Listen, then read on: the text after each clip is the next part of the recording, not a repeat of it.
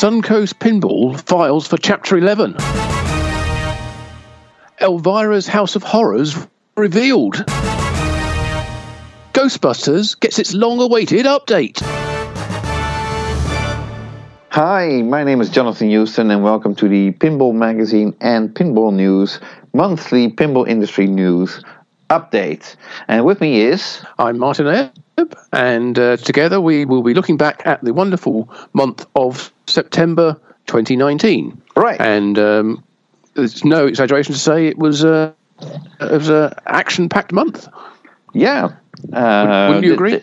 Yeah, absolutely. A very exciting month. Although not everything can be considered a highlight, I guess. But okay, it's pinballs. You have ups and downs, apparently. Absolutely. That's the nature of the business. Yeah, not everyone's going to be a runaway success.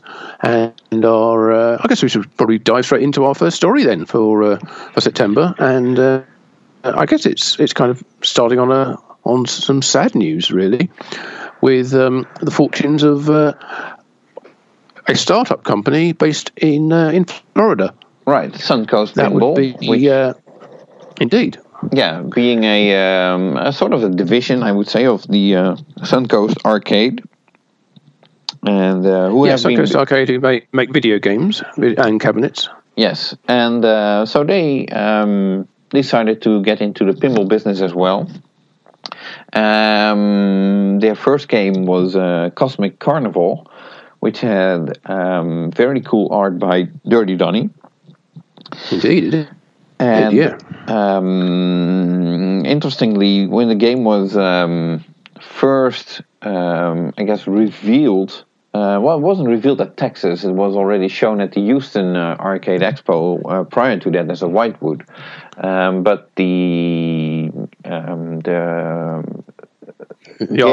game with artwork was at the Texas Pinball Festival, but in sort of a demo mode, which actually didn't go very well with the public, if I may say, because usually when there's a new game, there's a line of people playing it.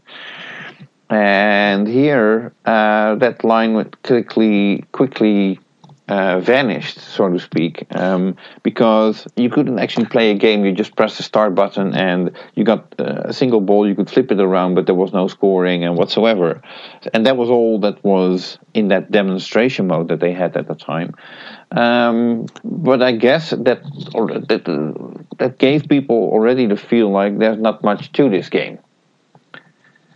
Yeah, that's true. It wasn't. I don't think it's a very good way of presenting a new game, because you get none of the feel, you get none of the sort of feedback from making the shots. You don't get any sound effects or light effects or anything in the way of inserts or flashes or anything making it into a fun shot to make. And to be honest, the ramps weren't exactly fun in the first place. They were just, the left ramp fed back to the right. No, the left flipper and the right ramp fed back to the right. But right. You could just do figure of eight shots all day long. And and you couldn't get. It was very difficult to get back all the way up to the top once you went through the top rollover lanes, and there was basically no getting back up there. Yes. Although that was addressed a little bit later on with I think it was a lane that fed back to the shooter lane. So you could get the ball back to the shooter and then launch it back to the rollers, but it's not. Yeah, it's not really much of a solution, right? Is it? And then the ramps changed. So because they listened to feedback and they figured that they needed to change the ramps. I think the outcome was still the same, but they looked more interesting and they were less blocking the playfield. And then I think it was like 2 months ago that we reported that the estimated production of 250 units was adjusted and would now be only 100 units, which to me already was an indication that sales weren't that great. Because if you have a good seller on your hands, why would you reduce the numbers? This could be more like an attempt to get your hands on something more exclusive, maybe. But I'm afraid we're not even going to see 100 units because, like you said, the company filed for Chapter 11. Now, you did your homework on that, so can you talk absolutely. Tell us what you found out. Okay, well, looking at the court filings, there were... Suncoast originally started with one unit when it was the arcade business and expanded into the unit next door. They were in, I think they were in 202 and expanded to 204, which is next door. And that was around the time they started their pinball production. So I guess that was really for the pinball side of things.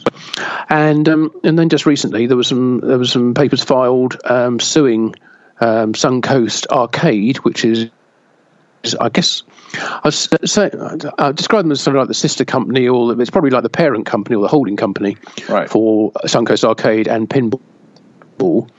But they were basically being sued for back rent on both of those units. The sum was $7,176 for each of those two, which is not a ridiculous amount. I mean, it's not a huge amount. No, it's it's 14. Basically 14,500 total, which for a company, that's solvent and has good turnover, that's not a huge amount and could easily be arranged, you'd think. Well, it's like the price of 3 pinball machines. Yeah, well, we don't know how easy they were to sell, do we? Right. But yeah, so the wrinkle there was that the owner of Suncoast, John Weaver, had personally guaranteed the rent, and was therefore he was being sued as the guarantor for that. But not only for that back rent, but also for future rent, on the basis that if the company went out of business, then that would be loss of earnings to the landlord. So he was being sued for more than 15. The exact figure is not declared. It's just it was more than $15,000 for each of the units. So that pushes it up to above 30,000. Right. And that was also legal fees as well, taking into account of that. So that was what was that? Just over a week ago, I guess. That was all became public, and at that point, the company did file for Chapter 11, which Chapter 11 bankruptcy, which gives them protection against the people they owe money to, and gives them the opportunity to try and restructure the business such that they can either try and make it into a profitable business or sell off some parts, or one alternative is just close the whole thing down and just liquidate what they have and pay their creditors pennies on the dollar, effectively. Right. Okay. But it looks like the pinball operation is done. They're closing that down. There were people who were laid off at that point. No more pinball manufacturing was taking place. It's thought that they might be able to make the arcade business profitable and carry on that basis. Maybe take it back down to one unit and focus all their efforts on doing the arcade stuff, which was basically their core business to start with, and the pinball, and sort of forget about the pinball as a venture which didn't really work out, and that would mean that some people who had bought games or had paid for games wouldn't actually get them. We understand that the numbers on that are low, around about 4 people. But and there are parts still for various games. There are playfields and playfield components and cabinets. So it's possible that those games could be built still, and they might get them. But it's not looking too positive for that. No. So there might be some people who lose money there, at least some. Yeah. But it's interesting. You spotted this that the arcade side actually announced a new product just around the time that the pinball division was being shut down. Yeah, that was like 4 days ago. I think September 26th, which was after they went into Chapter 11. So the Suncoast arcade side is still apparently developing and releasing new products. So, well, Suncoast Arcade still exists as a website. Suncoast Pinball doesn't. Suncoast Arcade has a Facebook presence. Facebook. Arcade has a Facebook presence, and the pinball side doesn't have a Facebook account anymore. That's been closed by the looks of it. It seems to have vanished. So it looks like that's definitely what they're planning to do, to keep the arcade side going and close and forget completely about the whole pinball venture. Right, which is a shame, because they had been talking about games 2 and 3 and the plans they had for those. No details. Yeah, and I think Dirty Donny had a deal with them for at least 3 games, or 3 more games, even something like that. So he might be looking for other work. I would say. I'm not sure whether he got paid up front for all 3 titles, or whether that was to be done by the time that he would submit the artwork, and maybe already did. I don't know, but it's a pity. It could have been interesting. Yeah, it's a sanitary lesson, because you would have thought they were a reasonably well-funded startup, having a successful arcade company behind them, should be able to see them through, the first couple of games, but. They went about things in a very different way. They didn't really, apart from Donny, they didn't really bring in any sort of well-known pinball people or pinball expertise that we're aware of into their manufacturing and design of the game. So when it was released, it was kind of somewhat lackluster in terms of the reception it received, and I think that obviously followed through in sales.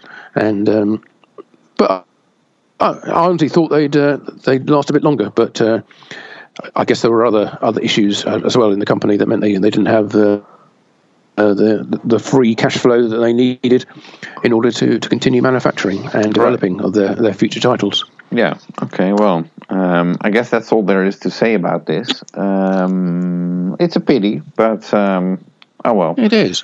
I feel sorry the people who are working on the business down there in Florida. Or the people who are the 4 people that still have a game on order. Yeah. Okay, so on to happier news then. Yeah, sort of, I guess. I guess we're going to Stern Pinball, basically teasing, announcing, revealing, and then streaming Elvira's House of Horrors. Which I really have to be careful how to pronounce it, because you might really hear something different. Yes, the third game in the Elvira series, after Elvira and Party Monsters and then Scared Stiff. And it picks up a lot of themes from those 2 games, as well as Elvira's TV appearances as well.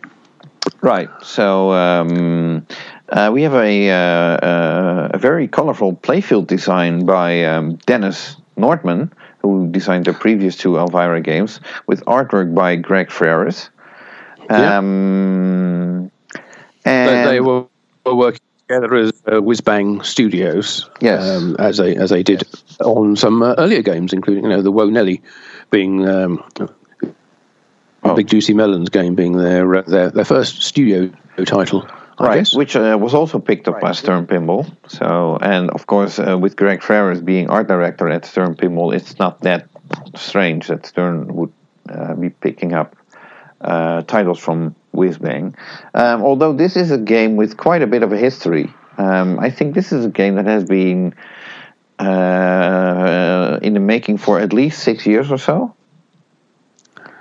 There's been several ongoing attempts to actually make it happen, and it was announced.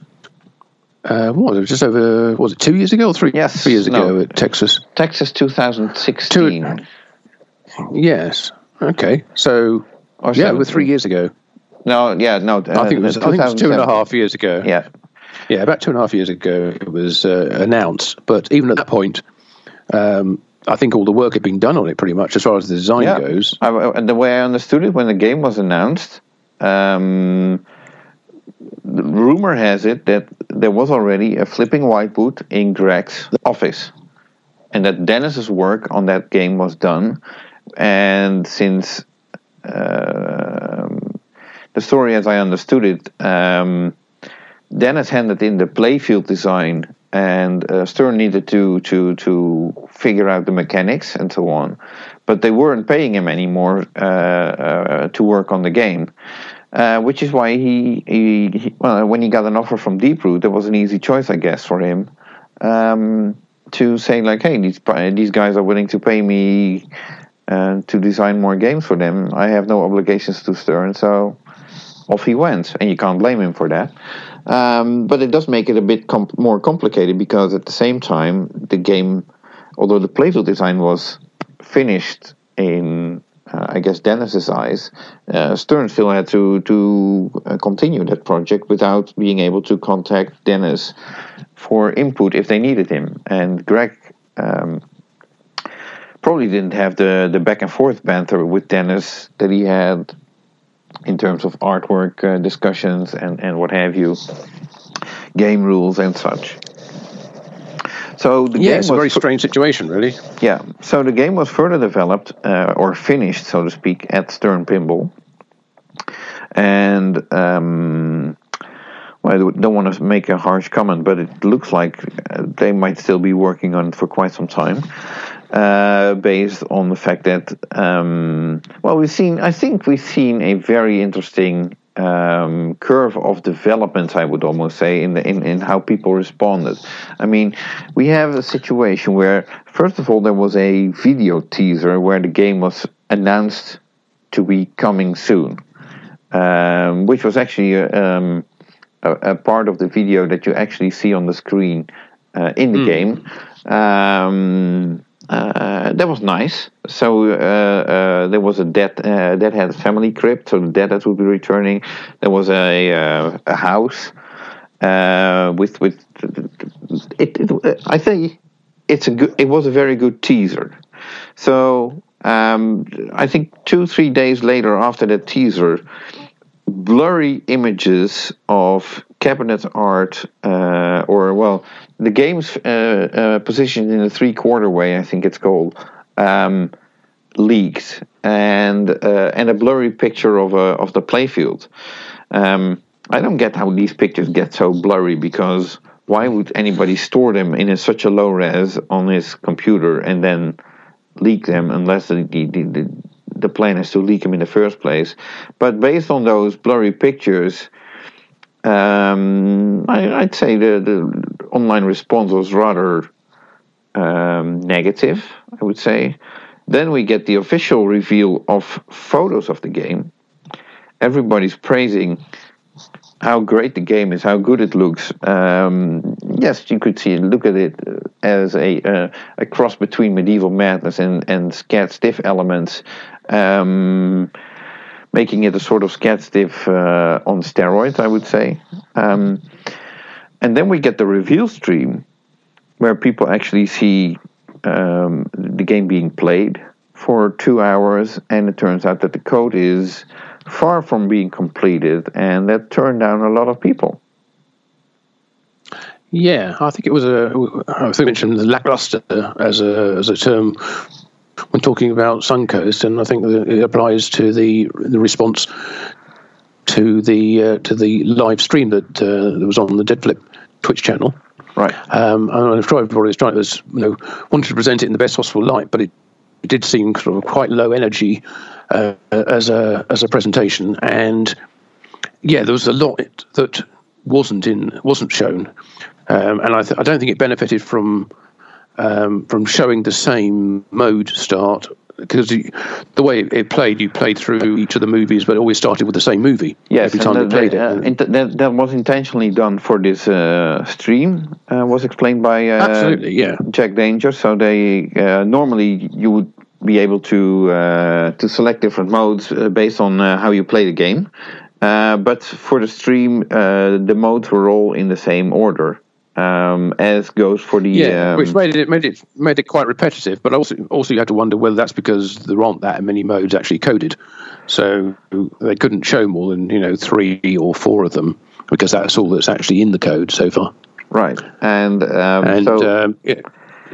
No, we were commenting that there's a severe lack of call-outs and effects within the game, humour as well for a start. Well, I didn't want to say it, but thanks for mentioning that, because I think the game was basically lacking most of the fun and double entendres that people are expecting from this type of game. Yeah, I'm sure there'll be a huge number of more call-outs put into the game later on once they've had a chance to really get to work on it. But it was an early version of the code. There's no question about it. Right. And it's, as we've seen before with other games, you show games too early, you're liable not to get the reaction that you are maybe hoping for. Yeah. So we might be looking at another a Batman 66 scenario where, although this game has more code than when Batman 66 was revealed, because when that was revealed, you couldn't even play the game. All it had was an attract mode. That's true. Yeah.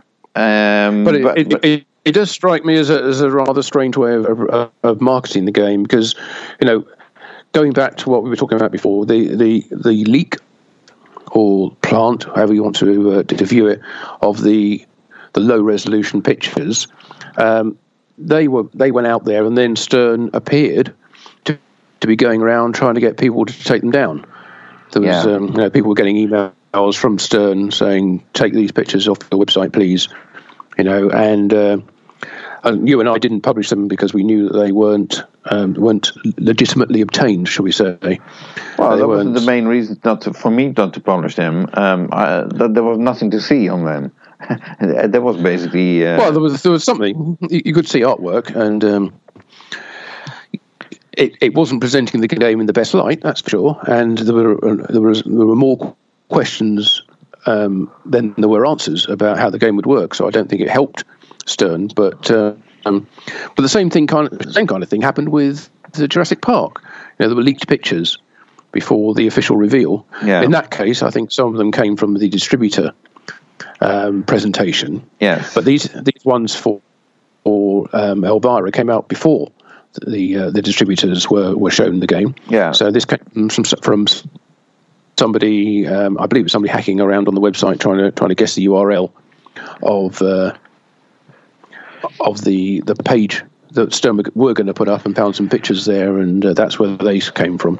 Right. But to me, they were. I didn't want to run them because I didn't think. Well, I thought they were effectively stolen property because Stern didn't want them out there. They given the choice, Stern would not want them out there. They would ask and did ask people to take them down. So, based on the response, although we don't always follow Stern's wishes, if it's somebody else's property and they have expressed that they don't wish it to be used, I don't think you're on very solid ground in publishing it. Right. At this point, I'm not sure whether Stern wouldn't want them to be published, because it's starting to look more and more like with every game we get this sort of leaked images up front. Everybody starts talking about it. You get the hype, and probably it's exactly what Stern wants actually to happen. But for the record, they need to tell people, "Oh, you have to take them down." But they still get the buzz that they are probably looking for. Well, they can only do that so many times before it gets old and everybody gets wise to what they're up to.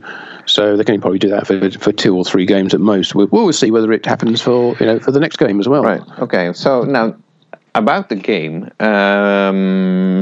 this is not a cornerstone title, more as a studio type of title, which has similar to the Batman 66 model, a premium model, limited edition, and a signature edition present, of which the signature edition is the most expensive one, reportedly being sold for in between $15,000 and $20,000 US. So yeah, well, that's an expensive signature, I think, because it is. And it is pretty much all you get with that, because the playfield is exactly the same on all 3 models. Exactly. The only difference really is in the trim, and the fact that with the signature one you get a signed card on the playfield, on the apron from Elvira, and a little patch of red material that's supposedly from her sofa or chaise lounge or whatever it is you would describe it as. I guess although it's a sofa. I can't imagine iconic sofa. I can't imagine that she's only got one of them. So, not sure about that, but this is going to be the end of her appearing on it. Well, I think the sofa is actually already donated to some sort of Hollywood museum or a museum somewhere near Hollywood or LA. But I think I read somewhere that the sofa was, I'm not sure, pardon my English, I'm not a native English speaker, but it was completely upholstered, I guess. Yeah, thank you for that. Recovered. Yeah, and which would so in that sense it would make it possible for them to cut up the old fabric used on the sofa, and because it's also included in the limited edition of one of her books. Which is a photo book that I bought a couple of years ago. So it's not the first time that they offer this fabric as a part of a sort of limited edition type of thing. My guess is they have a ton of fabric laying around and they need to get rid of it. Yes, and you don't know how many times it's been recovered or reupholstered in the past either. So it may not be the only one, but yes, it's one of the key benefits of the signature edition, that and the card. I think there are other differences as far as the body armor of the game goes. You get an extra level and you get much you get the kind of glossy embossed side decals that you got with the Batman 66 super limited edition. But we haven't seen those yet, or got to get our hands on them, so we don't know quite how embossed they are. Right. But it's I'm not going to say it's a lot of money, but it is a lot of money. But it's a limited edition. No, it's a super limited edition with only 50 of them being made, as opposed to I think 500 of the regular limited edition. Yeah. So and the premium unlimited, but as we say, the gameplay is identical on all three models. Right. Similar to the Batman 66 model as well, I suppose. Which is actually becoming and also with Beetle. So I guess generically speaking, the non-Cornerstone type games that Stern is putting out still might have three different models, but those are games that have on all models the same playfield and gameplay, while with the Cornerstone titles you actually get two different playfields, one on the Pro and then there's the Premium and the LE models, which also have the same playfield. So so the promotion of the game now starts in earnest, and Elvira herself, Cassandra Peterson, will be promoting the game. She'll be at Pinball Expo in Wheeling in October, in the middle of October. Right. She'll be there on the Friday and the Saturday, and she'll be there at 7 p.m. on the Friday for I think it's the official launch of Elvira's House of Horrors. Right. Where they're having a separate launch party in the Botanic Garden Ballroom at the West Inn in Wheeling, and actually that's running a lot in parallel with another Stern seminar in the seminar hall. So you have to pick and choose which one of those you want to go to. Right.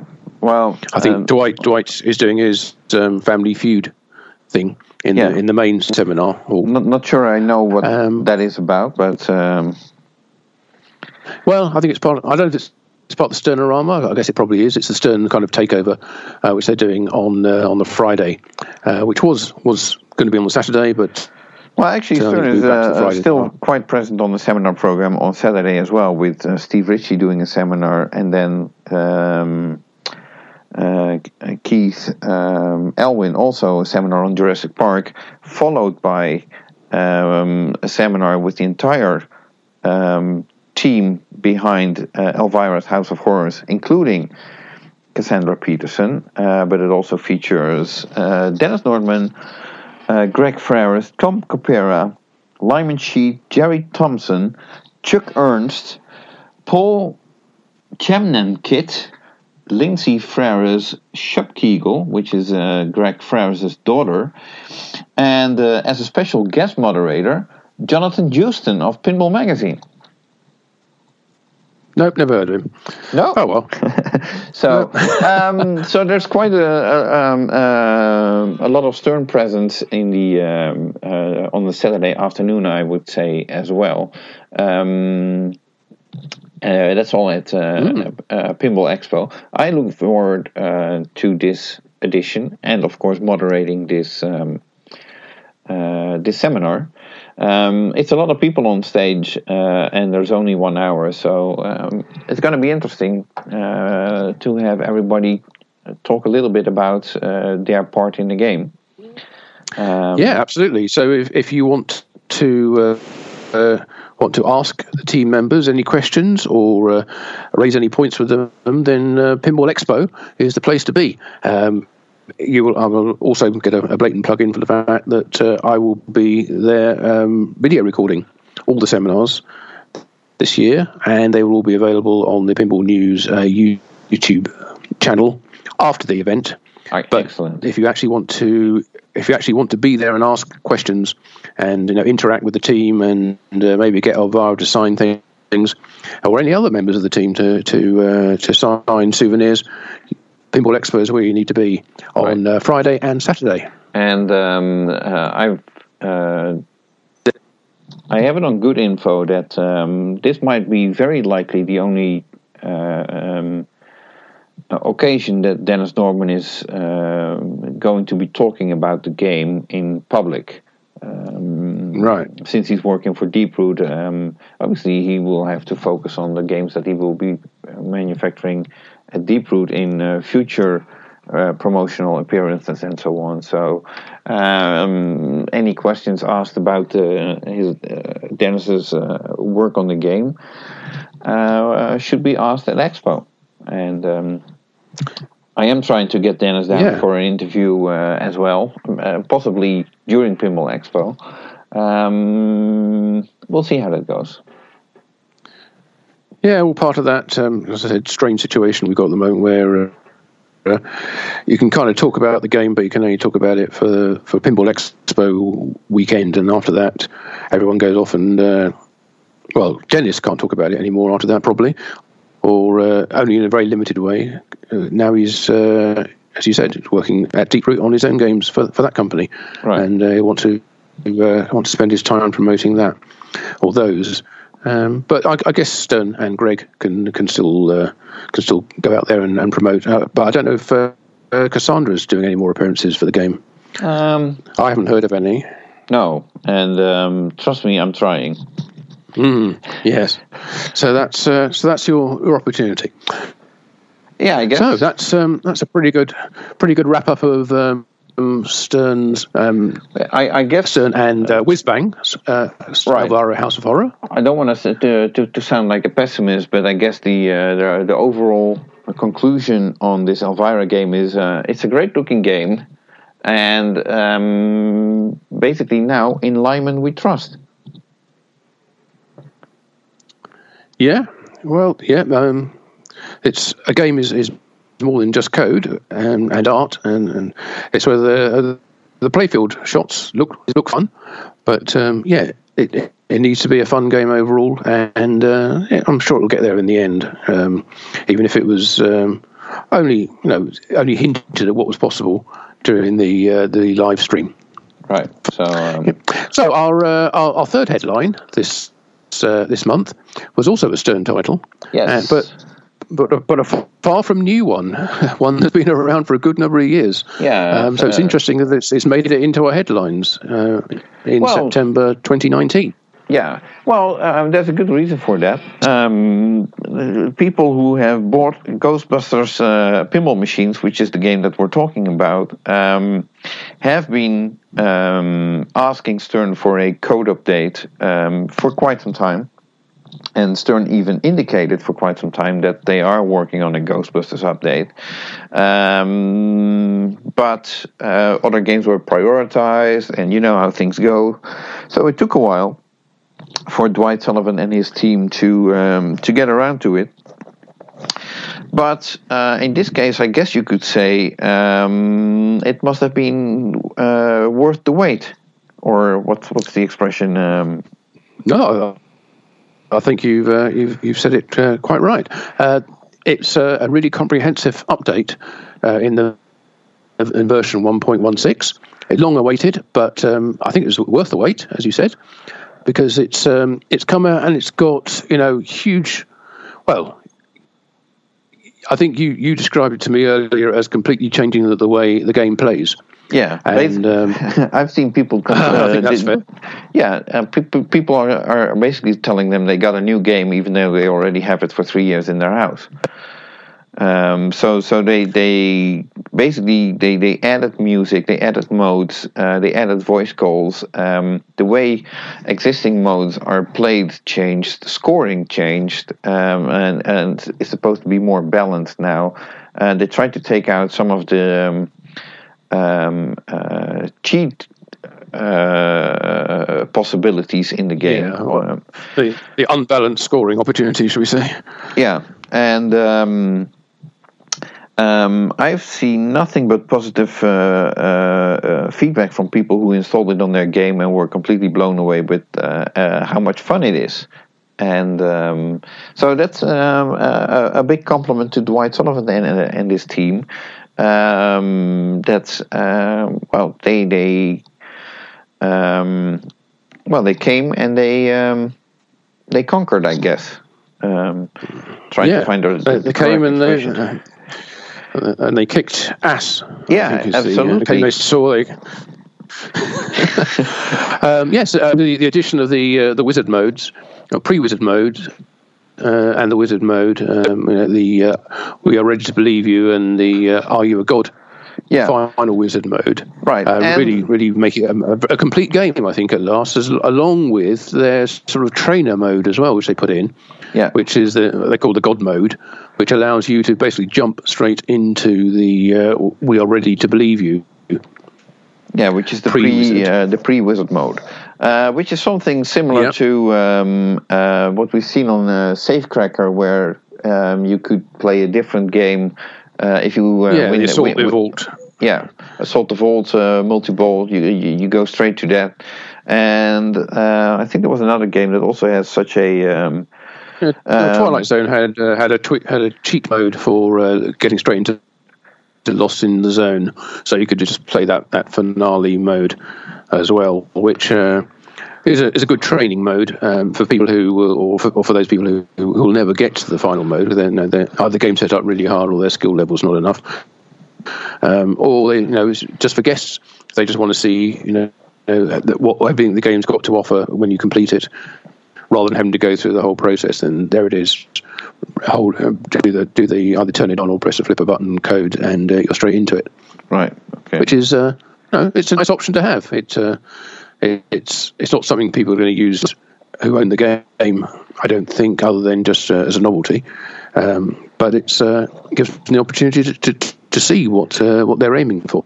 Right. So no, it's. I think Stern really delivered on this code update, and so we have to applaud them for that. For still catering to a 3-year-old game, basically. And immediately, of course, there are rumors that there might be a Vault edition coming up now that the game improved so much. Maybe there is, maybe there isn't. We'll see. Well, it's interesting that code took a long time, and obviously they have a lot of other responsibilities and pressures on their time at Stern to produce code for new games. But also that was something which was cited, going back to our previous stories, cited about a reason that Elvira game didn't come out earlier. They said the game is basically done hardware-wise, but they hadn't assigned anybody to do the software on it. Yeah. And that was Well, I guess Lyman was assigned to it, but Lyman was working on Batman Code for quite a while, and other games that he was involved in. So, So it's the pressure that the software guys are under these days with so many different titles. No, not just new releases, but also going back and making changes to pre-existing games. Right. So, kudos to Dwight and his team on delivering this. This actually made a lot of people happy. So if you own a Ghostbusters games, make sure you get the update, and you'll be experiencing a completely new game. Yeah, it should be good for those people who are operating the game as well. Once people know there's new software out there, then they'll want to replay it if they thought they were familiar with it and maybe got bored with the old software. On location, they can go and find a game that's got the new stuff and play a whole new game. Yeah, the only thing it doesn't fix is the flipper gap, but oh well. There are other ways of doing that. Right. So, one other thing I noticed with Stern last month, we had Jack Raniere commenting in on or making a statement about playfield issues with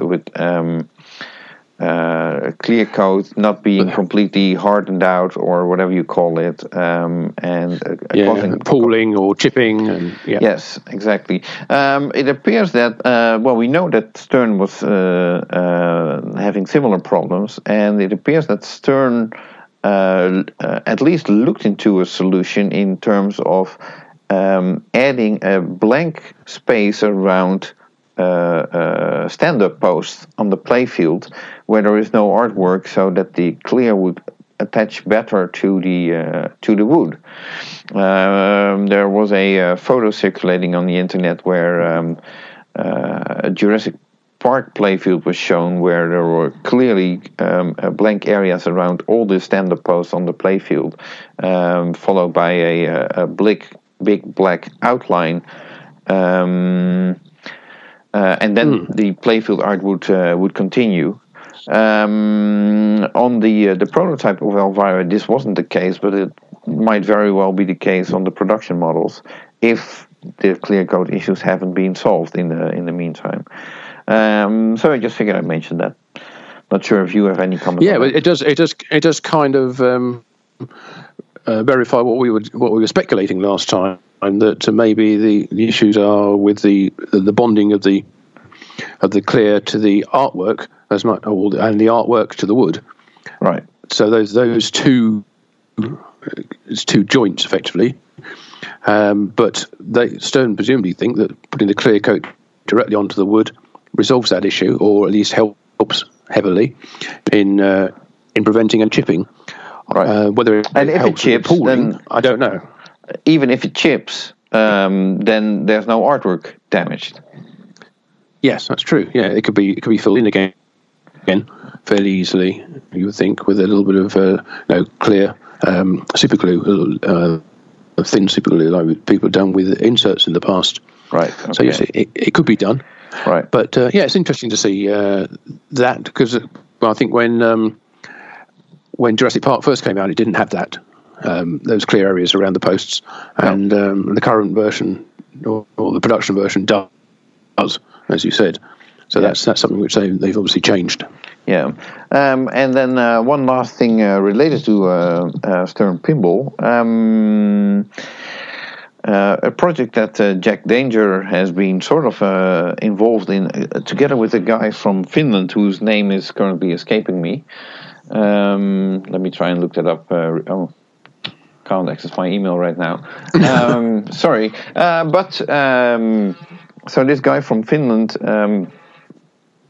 worked on a project where you could actually play a Batman 66 pinball machine online, in the sense that you would actually be playing a real pinball machine online. You're not playing a virtual game, but no, you're actually playing a real game online, and you're flipping with the flippers with your keyboard And they made that work with cameras and everything that you need. So the game is streamed live, and you're looking at it. And I'm still wondering how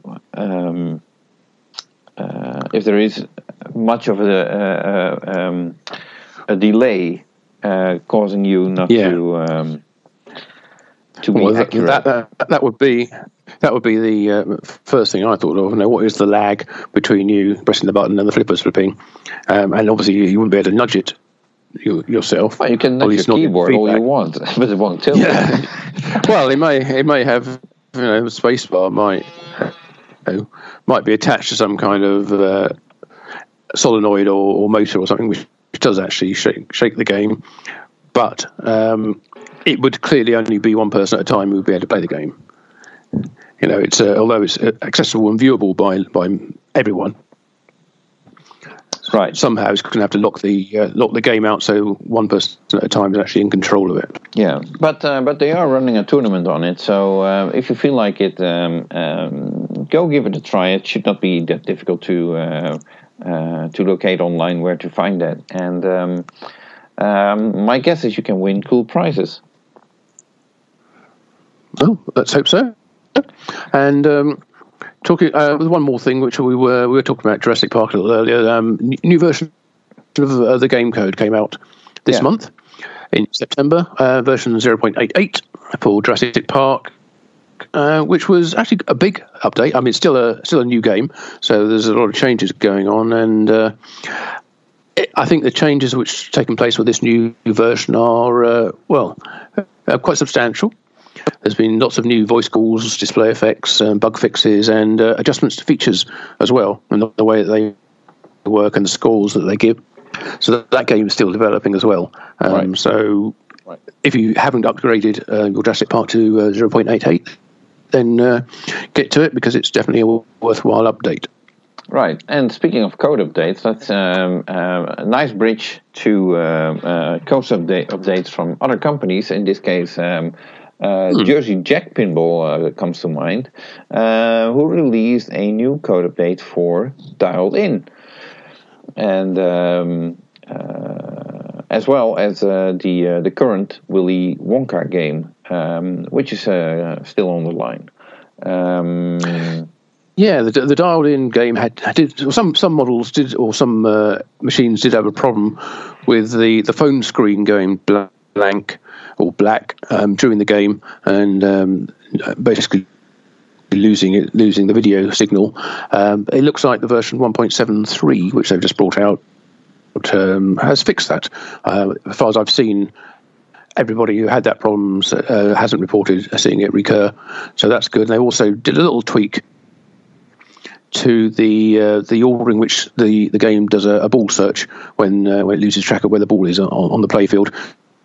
So it does check the QED guy and Betty diverters as well first, rather than leaving those to the end. So those are the key sticking points where a game might or a ball might get hung up in the game. So that should speed up the gameplay, which is good. Right.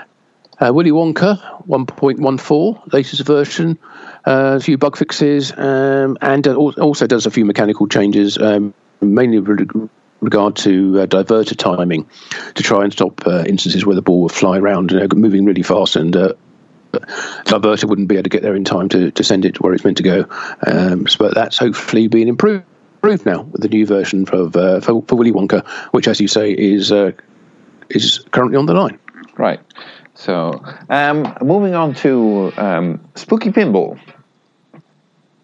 Yeah, Spooky Pinball. Oh, actually, should probably just mention, before we leave Jersey Jack completely, although there isn't a new code yet for Pirates of the Caribbean, that is still stuck on, I'll say stuck, it's just shy of a production version at 0.99, where it's been since April, but Jersey Jack Pinball did confirm that there is an update coming, but they couldn't say exactly when it is. Likewise, there was no further statement on the clear coat issue, as we were saying earlier. Right. But yes, on to Spooky Pinball. Yes, sorry, let me stop interrupting you. Actually, I was going to let you start talking about the passing of Sid Haig. Well, you know more about that than I do. Yes. So.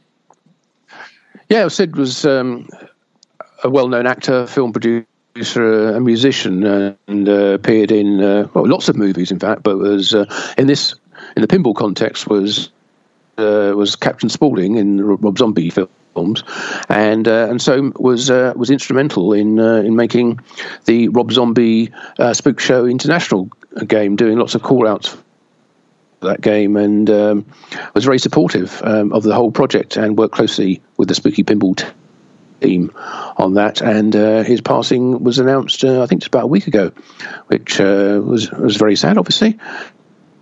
A very well respected and regarded multi-talented guy. So sad that he's no longer with us. But his work obviously lives on, both in his music and films and in the Rob Zombie game. Right. So, needless to say that Spooky Pinball responded to this, and they were what's the best word? Sorry to hear about his passing, and obviously they had a great relationship with Sid. So, condolences to Spooky Pinball for this loss, and also to Sid Haig's family and so on. Absolutely, yeah. Yeah. And furthermore, on the Spooky Pinball news, they are currently still building Alice S. Cooper Nightmare Castle, limited to 500 units. And as they announced earlier, they expect to finish that production by the end of December. There are still a few open spots, so if you're interested in a Alice Cooper Nightmare Castle pinball machine and you don't want to wait long, then this is probably your chance to get one. Yeah, there aren't a huge number out there with a limited run of 500, but I have to say that everybody who's played one that I've spoken to has been very impressed by the game, and I think having played it, it's led to quite a lot of orders for the game, certainly in the UK. After its appearance at the UK Pinfest show, then I think there were several people who bought the game on the basis off the back of that, having had a chance to play it, and were thoroughly impressed. So but it is limited to 500. So no matter how impressed you are, if there are no more available, then you'll be kicking yourself. So get out there and find one and play it and see what you think. Right. So I'm trying to see where we should be. Sort of related music. To I'll leave this one to you. Well, you're the music guy. I guess this was announced already last month. Scott Danesi did release the remastered version of his Total Nuclear Annihilation soundtrack album, I guess you can call it, which includes a bonus track called Scarlet, which is not in the game, although I guess it's up to Scott whether to decide if he wants to do a code update, and he might actually bring that song into the game, which wouldn't matter to me in the sense that I don't get further than three different tunes in the game because I'm not that good of a player. So I still have to listen to the soundtrack to listen what else is in the game. On this new remastered version, Scott brought back the original intro track to the game, the tune with the high beep, where he actually I think he lowered that specific beep with an octave on the original soundtrack. But as people complained about that, and they really wanted that beat back, he listened to them and brought it back. So if you're curious about that, the album is available on Spotify and all sorts of streaming services. So just search for Total Nuclear Annihilation by Scott Danesi, and you'll find it there. Great. Okay, so let's carry on with companies who are producing pinball games right now, rather than ones which are upcoming, and move on to American Pinball, who have been busy. It's by the time you're listening to this, it will be October, and their current game is, of course, Oktoberfest, which is, of course, not. I think the actual Oktoberfest isn't just about October; it's about September and October. Right. It's a long event, and but they've been taking advantage of the current Oktoberfest celebrations in order to promote their games, haven't they, Jonathan? Yes, they have. Didn't keep track of all of them, but obviously it makes sense. They did showcase a couple of new locations where the game is available to play. And there are Oktoberfest events where the game is promoted, like you said. And one of the shows that they will be attending the upcoming month is the Global Gaming Expo in Las Vegas. And that is held from October 15 to 17. Which is interesting because I'm not sure how many pinball companies will actually be representing pinball at this Global Gaming Expo, because I think it's more computer game focused, I'd say. But haven't been there yet. That's right up just before Expo, isn't it? So that'll be going. That'll be the last day. That will be, well, in fact, Expo starts on the 16th, I think, so the 15th to the 17th in Las Vegas, so they're going to be doing that, and of course, I guess they'll be rushing over to Wheeling straight afterwards. Right, and speaking of Pinball Expo, there it is again. American Pinball will be doing a seminar. They are, according to the latest seminar program that I have in front of me, they are scheduled to do a seminar on the Thursday at 6:30. Interestingly, that will be a seminar with speakers Josh Kugler and Joe Schober, but Joe Balser, the playfield designer and operations manager of American Pinball, is not listed as a speaker. I'm not sure whether that's an error, because I think he was listed earlier to speak as well, or whether he has other obligations, I don't know. But I just noticed that, and I thought it was interesting to notice, or to mention. I don't think American will be launching a new game at Expo, will they? No. Well, it's interesting that you bring that up. They might not be launching a new game at Expo, but they might be launching a game still this year. I've been trying on behalf of the Dutch Pinball Open Expo, which is held November 9 and 10 in Zwolle in the Netherlands, to get Joe Balser in particular, or a staff from American Pinball to represent the company, to come over as a special guest to the event, do some seminars and so on. And I was told that due to the game number 3 priorities and release, nobody was available to attend the event. So take from that what you think that you can take, but it looks like early November or mid-November or end of November, we might be looking at a third release from American Pinball.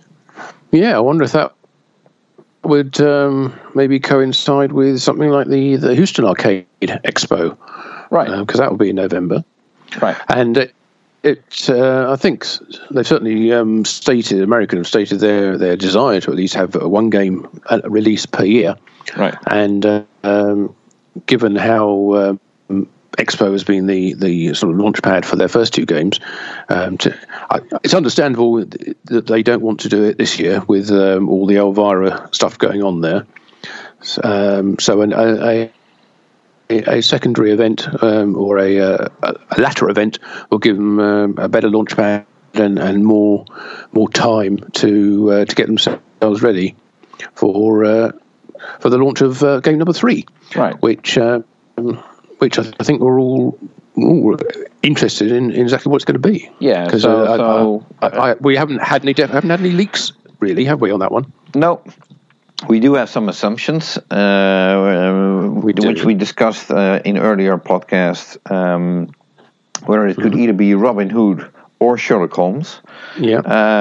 Curious to see if it will be either one of these two or maybe something completely different. Yeah, could be. Yeah, but we're not going to find out what that is, I don't think, in this coming month anyway. So look out for that in November. But I mentioned about the Houston Arcade Expo. Exactly, which is going to be, if not a launch pad, then maybe a sneak peek at exactly what another pinball company, Deep Root Pinball, have been working on. They said that they were going to be presenting several of their RAZA, that's the Retro Atomic Zombie Adventureland games, and they will be revealing them at the Houston Arcade Expo in November. Yeah. Since then, there's been a little bit of backpedaling on it, but they will still be there. But they will be presenting two, I think they said, two of the early prototype RAZA games. And by early prototype, they mean that they will not have won't be the final design, playfield design, it won't be the final art, and it won't be the final code. Right. And well, it's difficult to code a game if the playfield isn't done. Well, you think so? Oh, yeah. And this is not a launch. This is kind of like a concept preview, shall we say, of what it is they're working on. Right. So that they will only have a minimal presence at the show. They said just in order to collect user data, which I guess means how the game stands up to being played or being flipped for 3 days in a row. Right. But the game itself won't be launched until early next year. That's the current timescale on that game. But there was Jeff from This Week in Pinball had an interesting interview with Deep Root's head, Robert Muller. Right. He said, carried on about their plans for the Houston Arcade Expo, and what they're going to show and how their design systems, I should say, will be totally different from anything anybody else has ever done. They're different types of technology they're bringing to the game as far as live rendering and pre-rendered and live action, I think is a term that they use. So exactly what that means, we won't really get to see until, well, maybe not until Houston in November. Right. But it was a very interesting interview from Jeff. Yeah. And Robert. So congratulations to them. Well, it's certainly interesting to see. At one point, Deep Root is certainly differentiating themselves from other pinball companies, as they tend to trash the other companies far more than I've seen other companies do in the past, and still not having any product to show for it. But other than that, obviously makes it easier to trash other companies who haven't got anything that they can criticise you for. Right. But he was certainly Robert was certainly picking up on the playfield issues that other companies have had, and was very, very vocal, or in written terms vocal, about how Deep Root's pinball playfields are going to be, not going to suffer from any of these problems. Are going to have a 10-year warranty on any playfield damage, including dimpling, which kind of suggests that they might be using a different technology rather than wood for their playfields. Stone. But stone. I know that when Antonio from Quetzal Pinball was looking at finishing the Captain Nemo games, he was looking at different playfield services, but couldn't find one on which the ball rolled in the way in which he wanted, which didn't behave significantly different to the way the ball rolls on wood and the spin and the grip that it gets. So in the end, he did end up going back to a wooden surface, but maybe with a whole new system they'll have a different feel. Well, Barry experimented with that in the past as well. I do remember seeing a speakeasy playfield, which was basically completely plastic. But it turned out to be a nightmare in production, as it was very difficult to get the screws in that's there. Right. And so that didn't. While it looked great, and it supposedly would always look great, it did have its issues, so to speak, when it comes to production. And absolutely, but to be fair, that they were trying to use a manufacturing method based around a wooden playfield to build a game with a plastic playfield using the same tools. If you design the game in the first place not to use wood but to be plastic, then you do a lot of different things with it. That's true, I guess. Just look at what Multimorphic and Jerry's done with the P3 with a plastic playfield. Right. So that's shown it can be done. And you still have to wonder. Yes, people always or tend to say that they like how a ball rolls on wood, but with all these clear-coated wooden playfields, technically the ball is rolling on the clear coat and not on the wood. Yeah, and people kind of say that they like a mirror finish clear coat. In which case, you say there's no. In that case, you're not even picking up any of the grain of the wood and getting any purchase of the ball on that. So it might as well be a plastic playfield. Yeah, or a stone one, or whatever. Yeah, absolutely. Maybe it's slate. Yes. Okay, so that's one thing from. A couple of things from Deeproot, but there was some other news as well, which I wasn't expecting. I don't know whether you were with. No, I wasn't expecting it either, and I was even put off on slightly on the wrong foot, I guess. We have to congratulate Barry Osler for getting married. Yes, congratulations to Barry. Yeah. That came out of left field as far as we could see. Well, I wasn't really paying that much attention to Barry, and interestingly, the pictures of the wedding showed up on my Facebook timeline, and they were posted by someone in attendance of the wedding, and it basically said something like, someone got married, guess who? Something like that in that line of order. Obviously, it was Barry Osler, and I guess there were like a dozen photos, but it wasn't until the last two pictures that I actually got to see the bride, because prior to that I was almost under the assumption that Barry was married to a man, because that man was appearing in all of those pictures, and completely dressed up for the wedding. So, which is, if that would have been the case, it's completely fine with me. But eventually turned out to be not the case. Although it had me wondering for a second, like, really, I didn't know that. But okay. But that was quite funny. But I'm very happy for Barry that he married again. Obviously, Barry's a widow, for those who don't know, and I'm happy to see that he found a new love in his life. Yeah, absolutely. Congratulations to him from, I'm sure, all of us in the pinball community. I was a little taken aback initially because it was only probably, a week or so earlier that I got a message from Barry saying my Facebook account's been hacked. Don't click on any links you may have been sent from me, or believe any of the posts that might be posted under my name. And then lo and behold, pictures of him being married. But the fact there were pictures, I guess means it's it took away any doubts I had. So so congratulations to Barry and Kathy. Yeah, and on their wedding. At the wedding, several of Barry's colleagues from Deeproot were present. I do recall seeing John Papaduic being there and Stephen Bowden, possibly more, but I didn't recognize everybody, I guess. And I don't have them in front of me right now, so I can't check.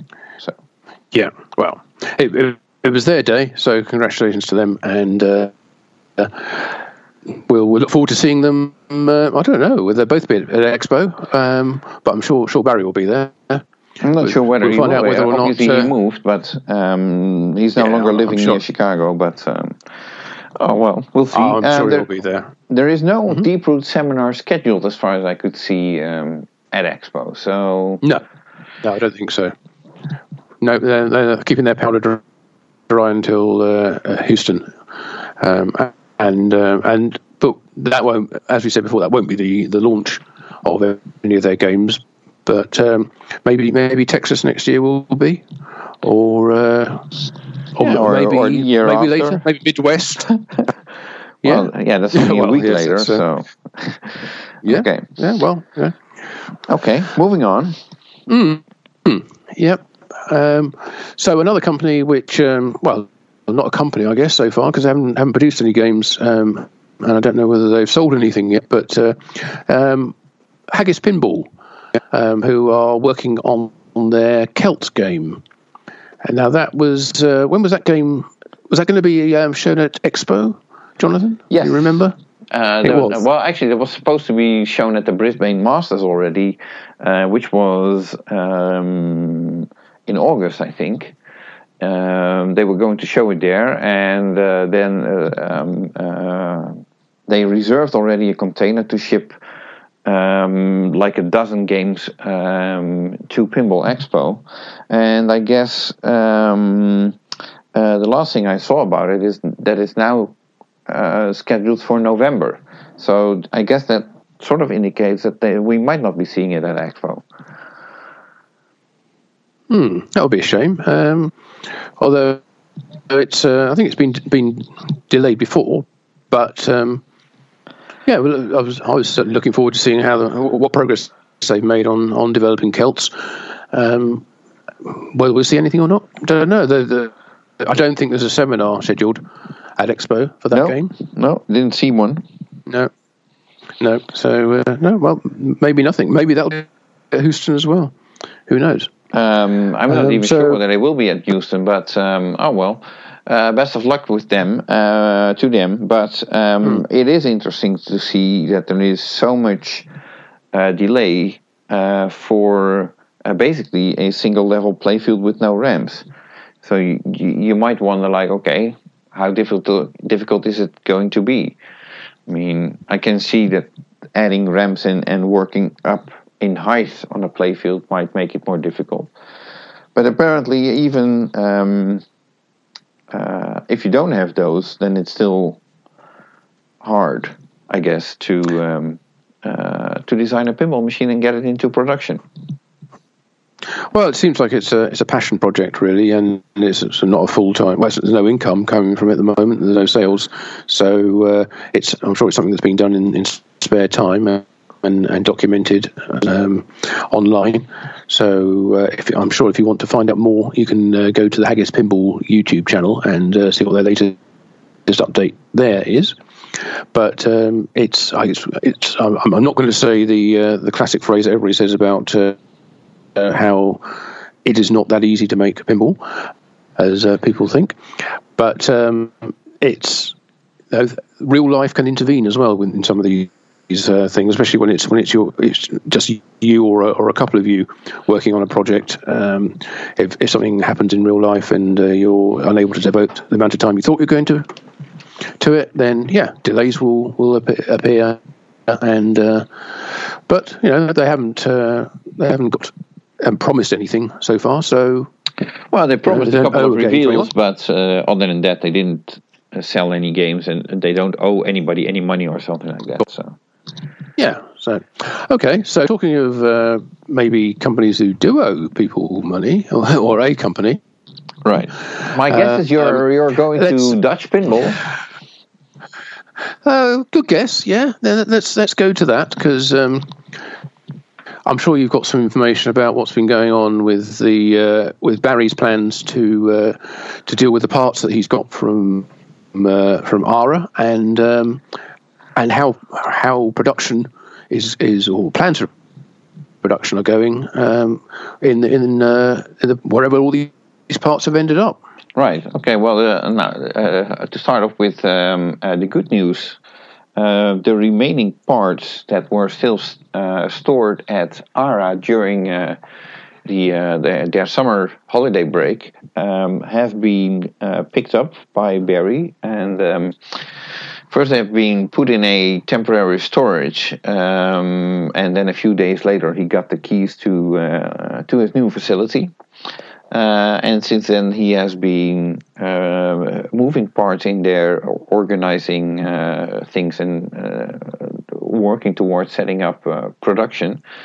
I guess. Interestingly, I did not speak to Barry the past month, although Barry reached out to me, asking me, like, what was up, instead of me doing that to him, which is the usual routine, I'd say. But is there any information on where this facility is? Or is that not public knowledge? I'm not sure whether it's public knowledge, but it's apparently he's. I think he's living maybe 2-3 blocks away from it. To put it in American phrases, so it's rather close to his home, which is probably best. I mean, the ARA facility was a 1.5 hour drive away for Barry, so that wasn't very convenient. And now it's basically walking distance, I would say. So that's that's a good thing. I don't know whether production actually already started.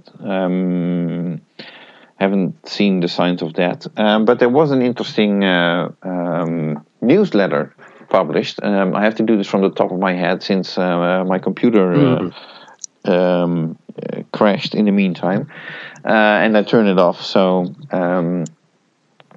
But in the newsletter, in short, early achievers who felt left out when the recent sale of the existing games that were stored at ARA that were sold through CoinTaker, some early achievers felt left out because they felt like they would have wanted to be prioritized in the sense that they would have wanted to be able to buy such a game for $12,500, so that they basically would have a game ready to play and one on order. But by the time the one on order would get built, they could either decide to sell it or do whatever something else with it. Now, so Barry received multiple requests.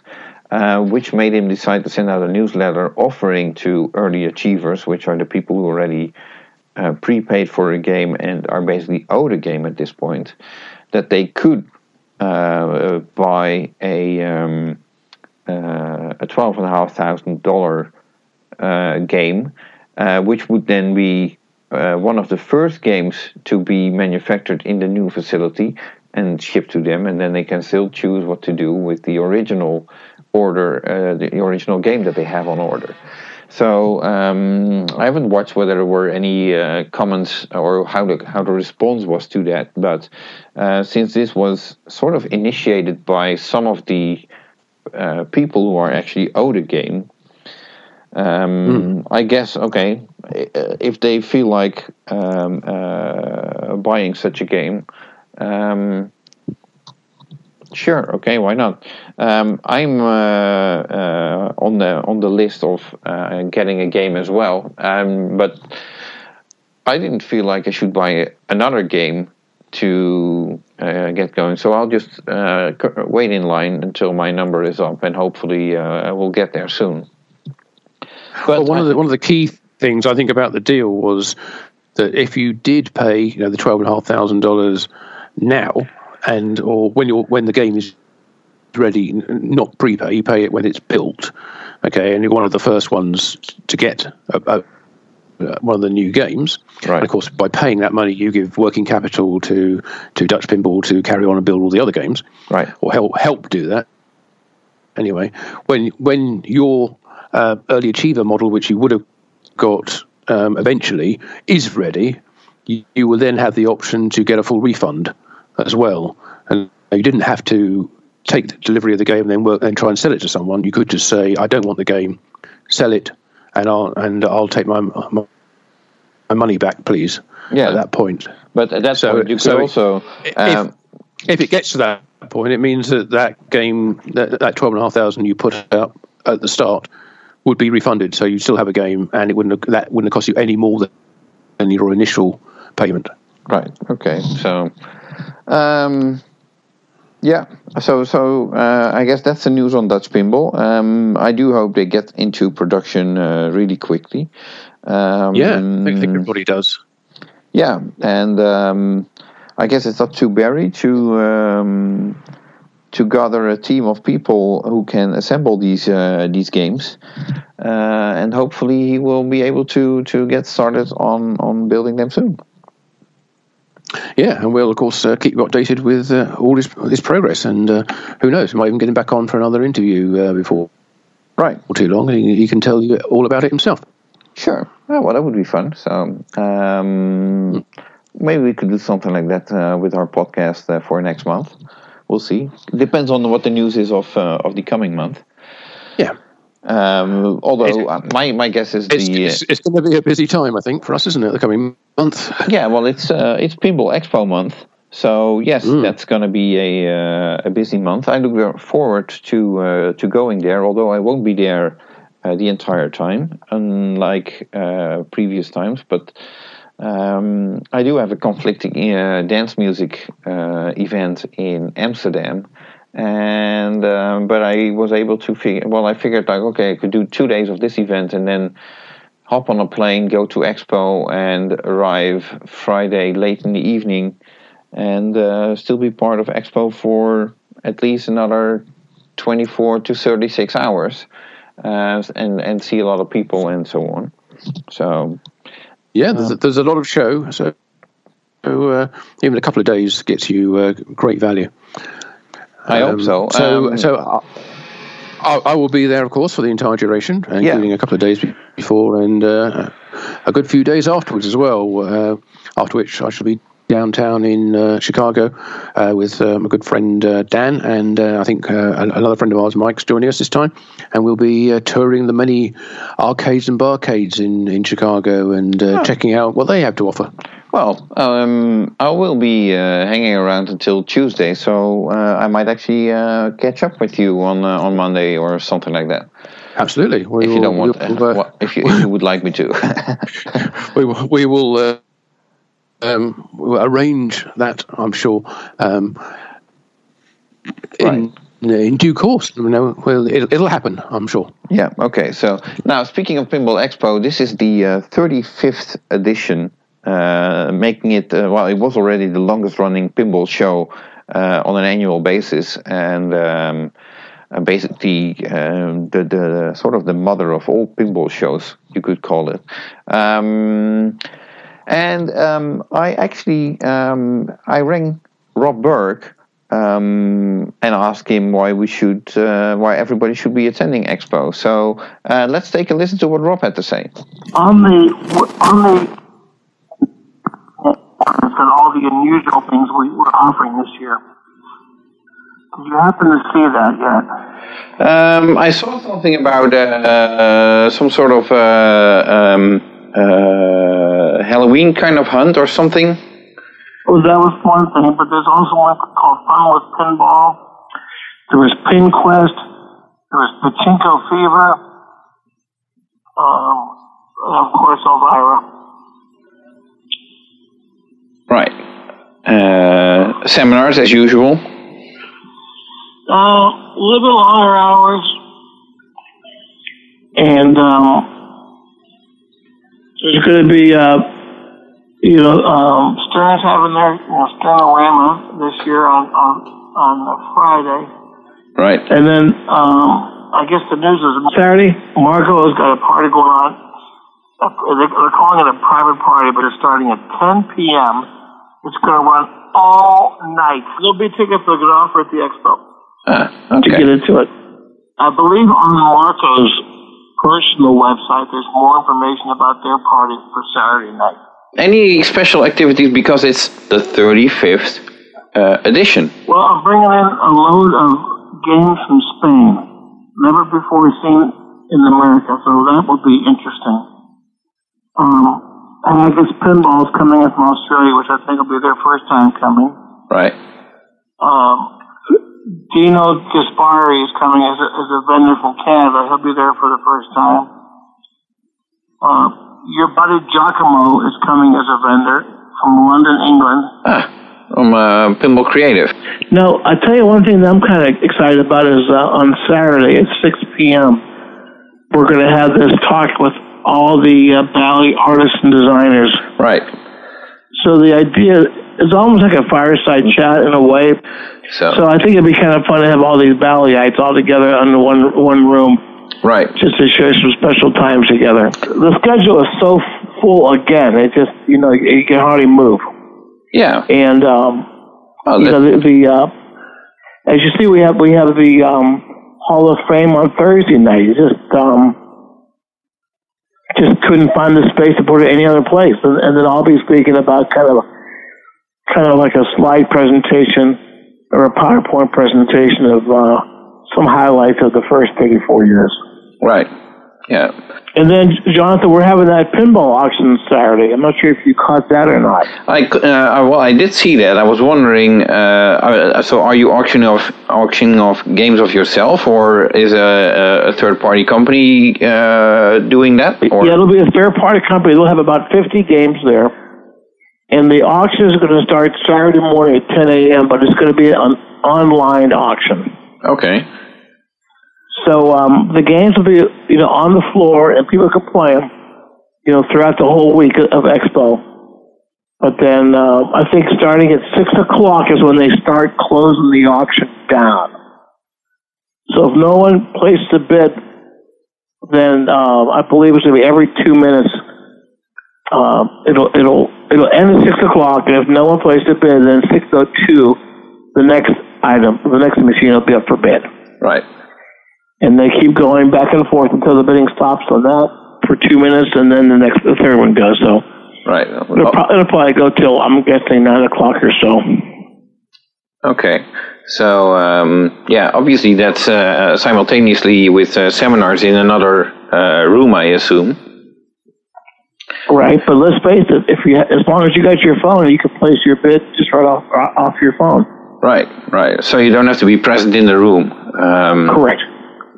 Okay, that could be interesting. So speaking of games at Expo, last year you already expanded quite a bit on the amount of games, the number of games present at the show. How will that be this year? Well, my goal is to hit 500.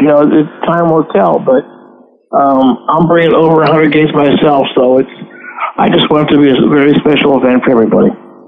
It's ambitious, but we got to shoot high. But we have a lot of people making commitments, so as long as they come through, we should be in good shape. Right. Okay. So, any comments about the vendor hall? It's going to be packed again. We're just about sold out. So, if anyone were to want to get in at this point in time, we couldn't even get them in. Yeah, it's the first time we sold out in the vendor hall. It's the first time we sold out at the hotel. So anyone that wants to come to the show, they got to go to an alternate hotel. Okay. Because of the concern of overflow of parking needs, we're actually have made arrangements to have a parking facility. It's very close to the hotel, and they'll have shuttles back and forth for any overflow of parking. And also something new we do this year is, typically we have one design of shirt that we offer for attendees. We sell. Right. This year we got 3 different designs. Okay. Are these designs made by anybody that we might know from the pinball industry? Yeah. Yeah, Chris Franke. Yeah. And then John Yossi is creating a design for us. And another fellow out of Pennsylvania, Flyland Designs. So he's created a very, very unique and very colorful design. So we're going to have all 3 designs available at the show. So it should be a lot of fun. Okay, interesting. So it's now Mirko, our friends Mirko from Germany will not be coming to the show, but I've made arrangements for them that they're going to ship their playfields to the show, and my staff will be selling them at the show. Okay. We'll also be selling playfield glass at the show, and we'll also be selling playfield dollies. Or not playfield, but pinball dollies. Okay, so interesting.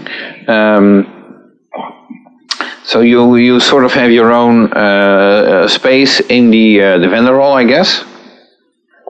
Exactly. I mean, I did last year too. But this year it's more to sell supplies from Mirko and some other general supplies for the pinball community.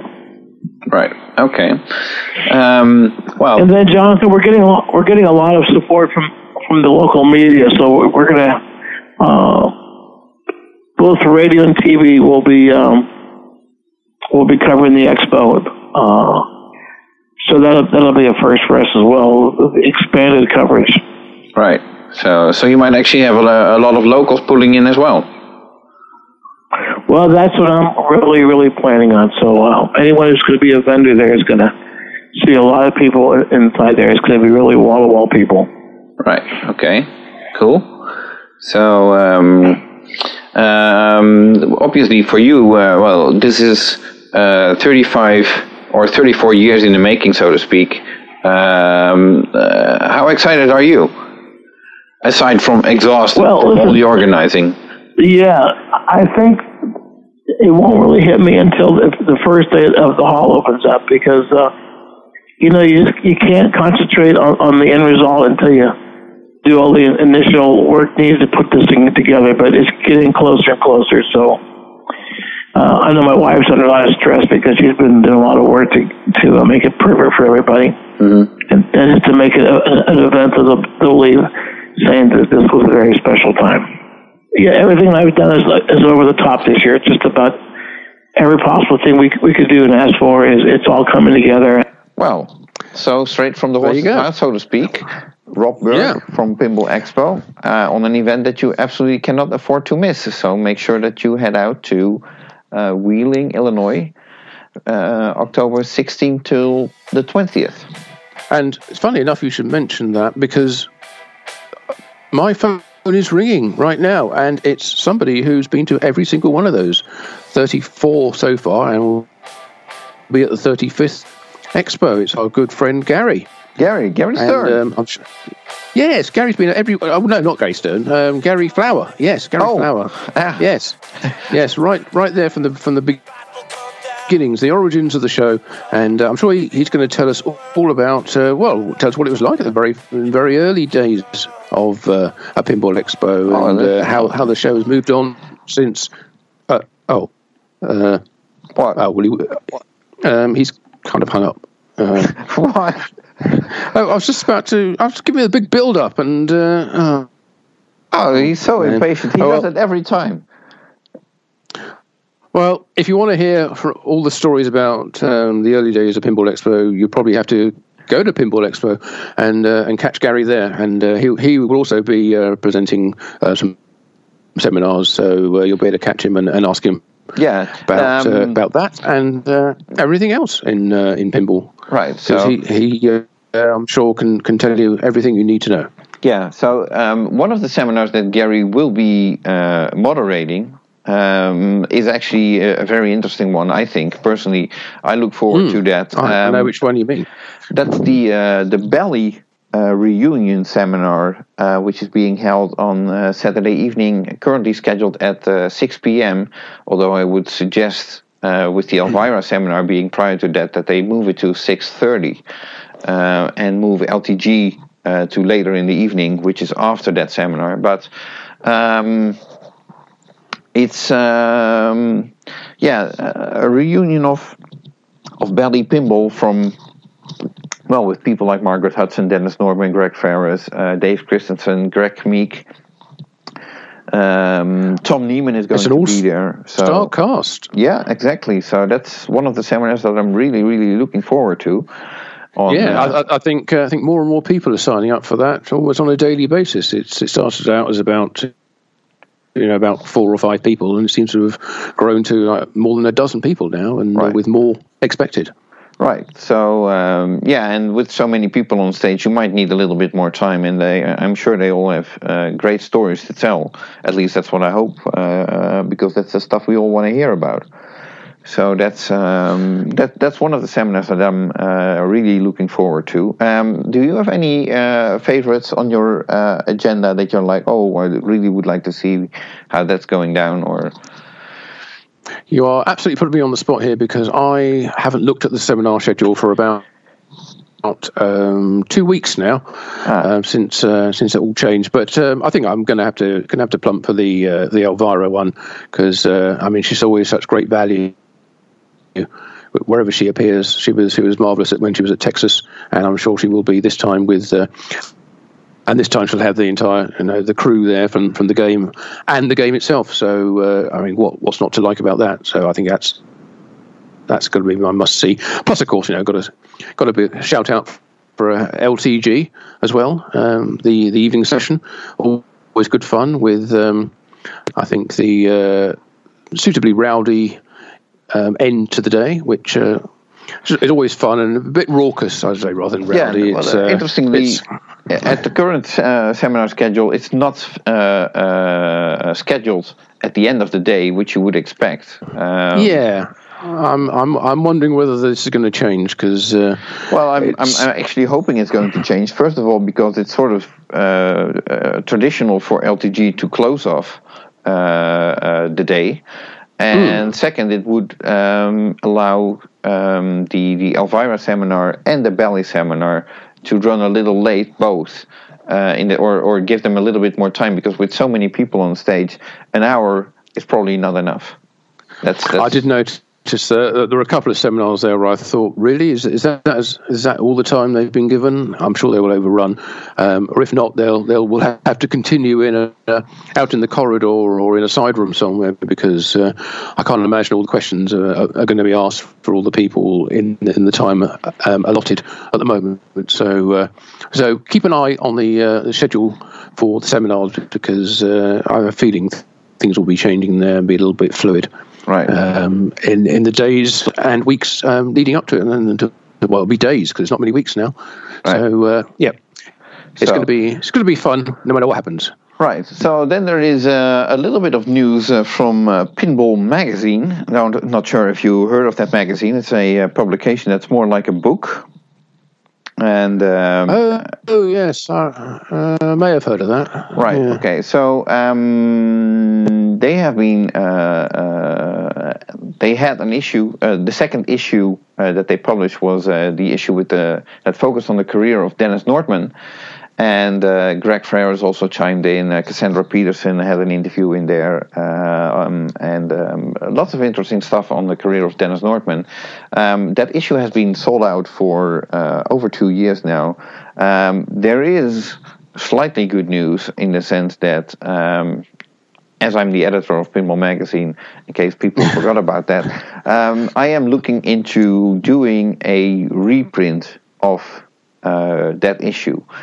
There is one catch. In order to do such a reprint, to make it economically feasible, so to speak, I will have to add additional advertisements. And I send out a mailing to potential advertisers, offering them the chance to advertise in this reprint for a very affordable, I think, affordable advertising rate, which is 2/3 of a normal ad in a regular print run of Pinball Magazine. Based on the fact that this print run will also be like half to 2/3 of a traditional print run. But for those who are missing Pinball Magazine number 2 in their collection, and there's quite a few people out there who have been requesting to reprint Pinball Magazine number 2, there is this in the works. So hopefully by, let's say, mid to end November, if all goes well, Pinball Magazine number 2 should be available again. Oh, good news there then. And I think will there be any updates to any of the features in there? The current given changes in the past 2 years. Well, it's interesting that you ask. The magazine itself will keep its original content, although some typos that have been spotted will be corrected. But as an editor, of course, let's say that I would do an interview with Cassandra Peterson right now and replace the original interview. That might upset the people that bought the original print or magazine when it was out. So instead, the idea is to do the reprint and do I'm trying to work out whether I can do a supplement, a separate supplement with interviews with Dennis Nordman and Greg Freres and hopefully Cassandra Peterson as well on the newest Elvira game, but also have Dennis talk about his current work at Deeproot as far as he can and such. The problem right now is that everybody involved in the Elvira game at Stern has been told that they can't do any interviews on the game until after Pinball Expo. So I was hoping to have that supplement ready by Expo. Well, that will not be the case. So that will be at a later time. And but the idea is that once the supplement would be available, it's probably going to be a relatively cheap supplement to order. It will be in print, and for those ordering Pinball Magazine number 2 will automatically get that supplement with it as well. If that all happens, and if all these people are willing to contribute to such supplement, but I am working on something like that. So thank you for asking that and allowing me to bring that in. No, it's important. Okay, I think I haven't got anything else to raise for this month. Have you? I'm looking at a black screen, so I really couldn't be able to tell. I guess that means we covered everything. I think we did. Yeah. Well, okay. We talked about a number of shows, and we just put in a blatant plug. Quite a lot of these shows, especially the ones that are held at hotels, they often sell out their rooms very early on. I know the Texas show sells out incredibly quickly. It's in the same kind of speed at which Pinburg sells out. So you really need to keep an eye on when these shows are and get in early with your bookings if you want to be guaranteed a room in the facility itself.